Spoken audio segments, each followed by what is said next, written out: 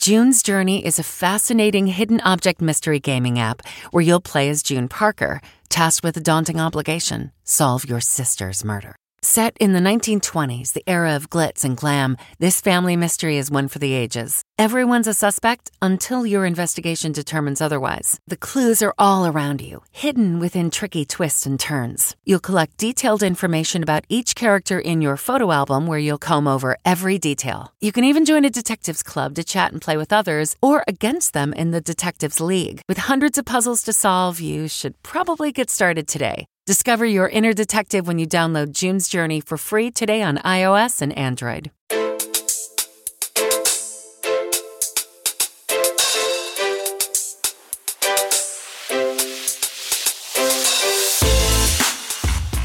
Welcome to the CBS Eye on Money Show. It's Thursday, September 1st. It's not because we're pre-recording this, but when you hear it, it will be Thursday, September 1st, and we are delighted to have you join us.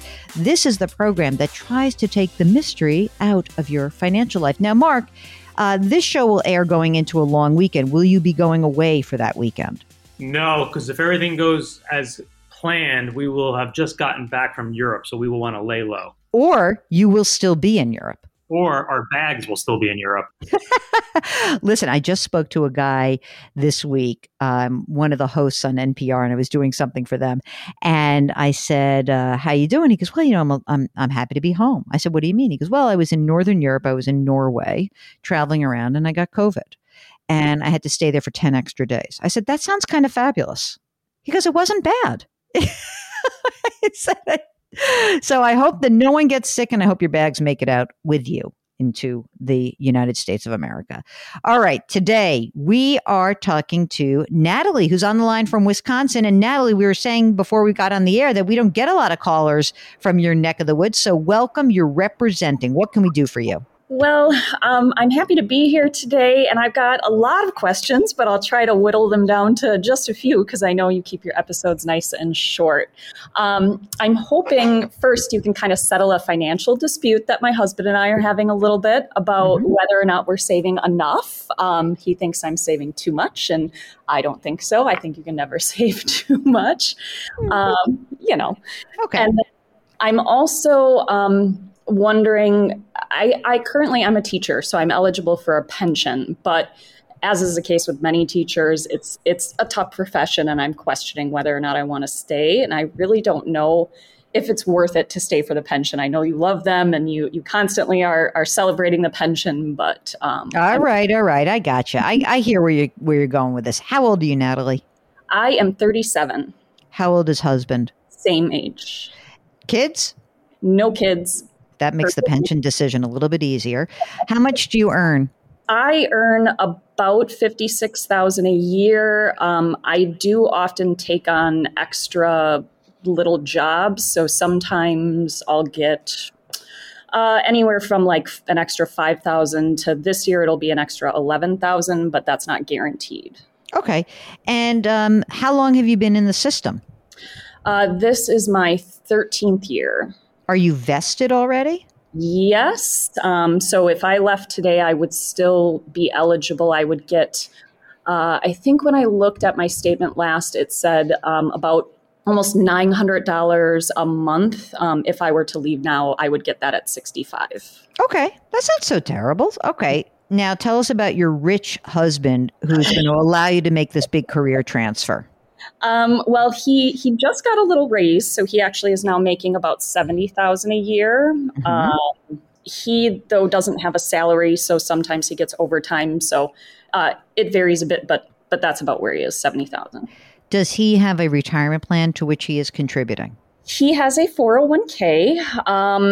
He's contributing. He has an old one that he has yet to roll over. I'm trying to nudge him to do that. That's at $36,000 from his old employer. And then his current employer is at, I think right now it's at $39,000. How much is he contributing into that retirement account? He is only contributing 8%. Sorry, I'm just looking. Is there a match? 3% match. Okay, good. And when you look at your savings, you have to make contributions to your pension. Do you also have like a 403b? Yes, I have a 403b that I just contribute a little to, but I'm wondering if I should increase. Right now it's at 20,000. Are these all traditional accounts that you guys have as opposed to Roth? Yeah, I'm not eligible for a Roth 403b. I've asked, but he's not sure if he is eligible, but I'm going to try to see if we can get the Roth. But I did open a Roth IRA for each of us 2 years ago. So that combined for both of us, we have about 23,000 in Roth IRAs right now. Fabulous. That's great. Do you guys also have a brokerage account? No brokerage. And what about just emergency reserve? I did put 10,000 in I-bonds for myself, and then we have savings about 71,000 right now. 7-1. Yes, 71. Okay. How about your living situation? House, rent? What do you guys do? We own our home. We just bought a new home last year, so we owe $260,000 on it. It's a 3.25% mortgage. It's worth about $350,000. Great. That's great. And any other debt that's outstanding, school loans or anything like that? No school loans. Those are all paid off. I am in grad school, but I pay as I go. So I pay out of pocket, no loans. And cars. My husband has a car loan, $9,000 outstanding at 4%. And then I have a car loan. I only took the loan because it was a 0% interest. And so I have $6,000 left on that.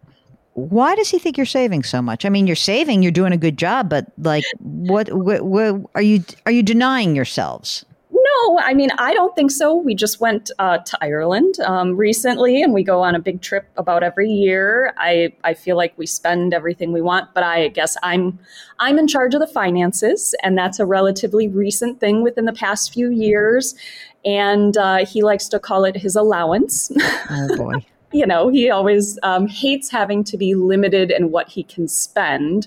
But I kind of feel like, you need to know, it doesn't mean we limit completely, but you kind of have to have that allocated so that we can increase our retirement saving. And I don't want to work forever. And I know he doesn't either. He'd like to retire at 60 if possible. And so I keep trying to get him to look towards the future, and he kind of looks at the now. Okay, that's a nice combination, though. You probably complement each other very well. We do.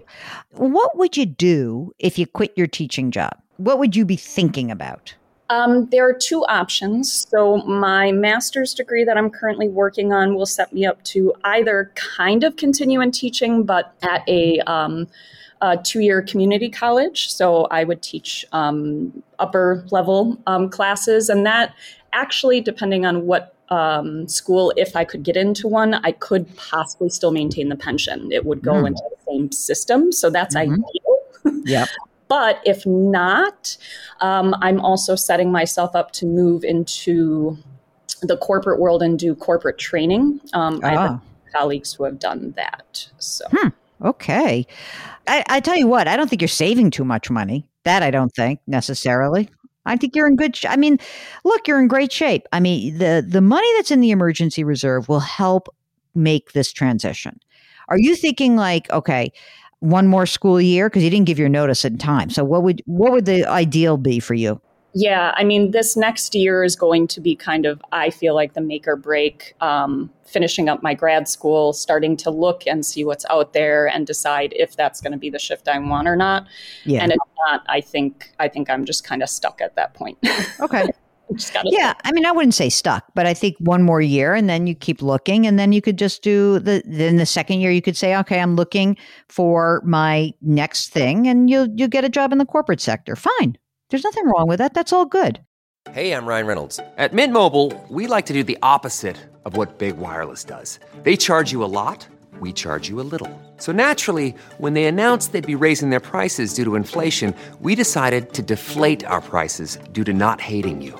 That's right. We're cutting the price of Mint Unlimited from $30 a month to just $15 a month. Give it a try at mintmobile.com/switch. $45 up front for 3 months plus taxes and fees. Promo rate for new customers for limited time. Unlimited more than 40 gigabytes per month slows. Full terms at mintmobile.com. I think you're in good shape. Generally speaking, you're 37 years old.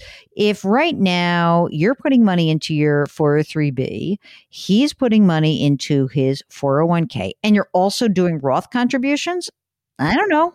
Do they need to do more than that, Mark? What's the extra cash flow look like on a monthly basis? Is there much? We really only spend, it's about $5,000 a month. Yeah, I mean, after some of that, I would say at least an extra 1,000, give or take, depending on, what we do that month.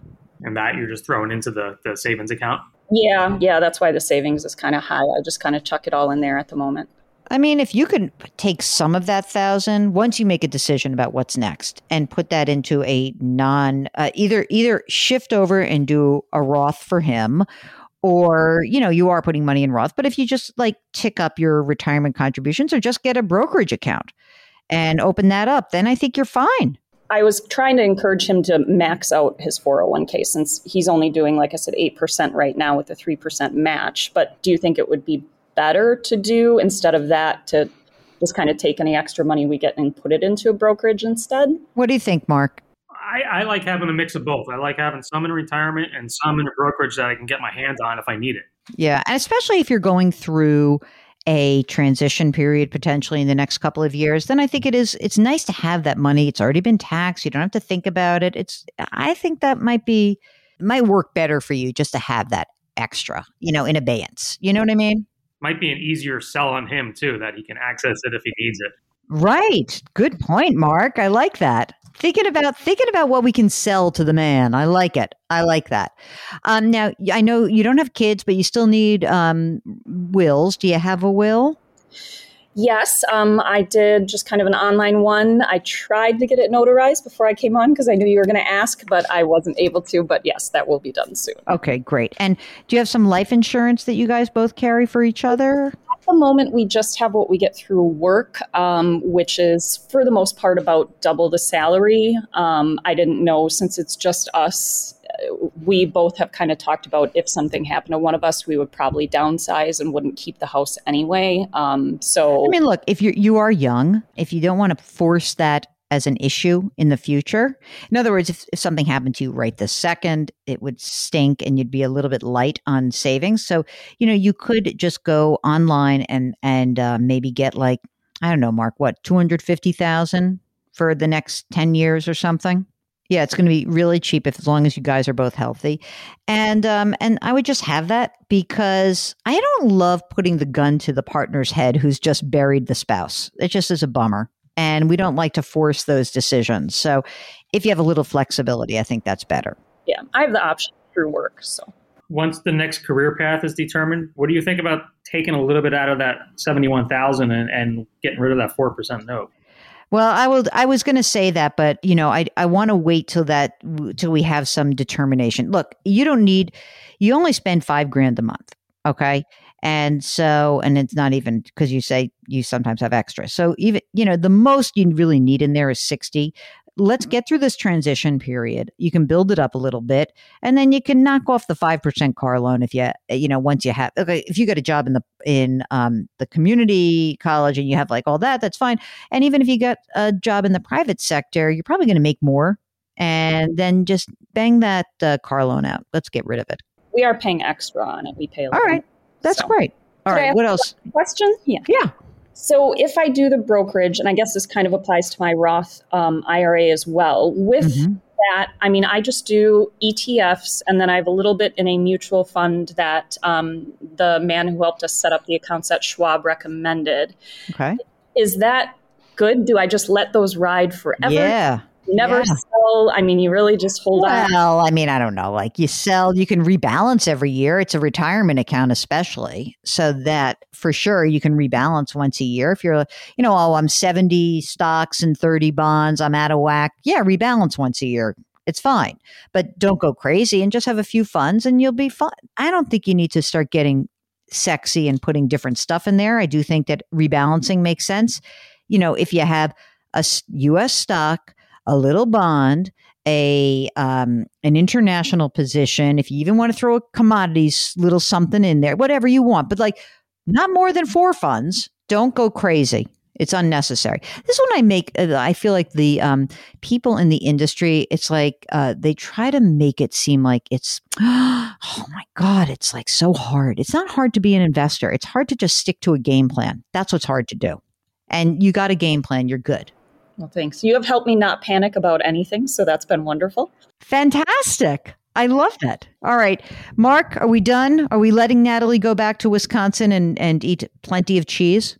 And drink some Miller Lite, yes. And being a Badger fan. Isn't that what they are, the Badgers? We have the state fair coming up as well, so that's lots of fried food as well as Oh, cheese. yes. I love those state fairs. I was invited to the state fair many times in various middle of the country states. And I said I was a little scared, but I'm going to I think I can get my mojo up for doing that. I love the livestock competition. The whole thing of like, that makes me like excited and interested. I want to do that. All right, Natalie, good luck. Thanks so much for contacting us.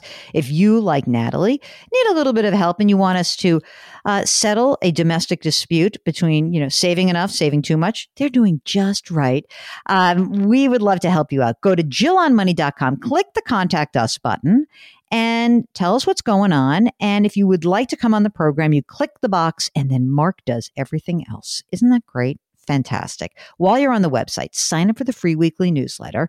How about you buy the book? You can pre-order my book. So we would love for you to do that. It's called The Great Money Reset, and everybody needs to get a copy of that.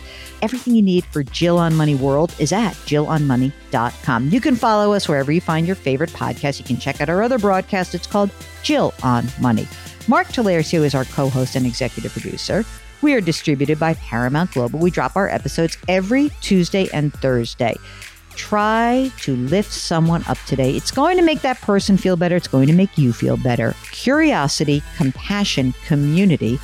Happy Labor Day weekend. We'll talk to you next week. The Hargan women seem to have it all. From the outside looking in, we were blessed. My mom was amazing. But as detectives would soon learn, there was a lot going on inside the Hargan household. Ashley and I have been calling my mom and the house and Helen. Okay. No one's answering.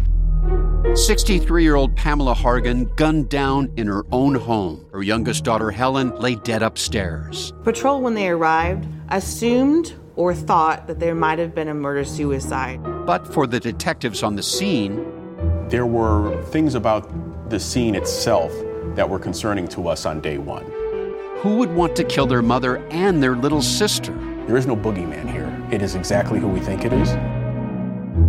I'm Peter Van Sant from 48 Hours. This is Blood is Thicker, the Hargan Family Killings. Listen to Blood is Thicker, the Hargan Family Killings, early and ad-free on Wondery Plus.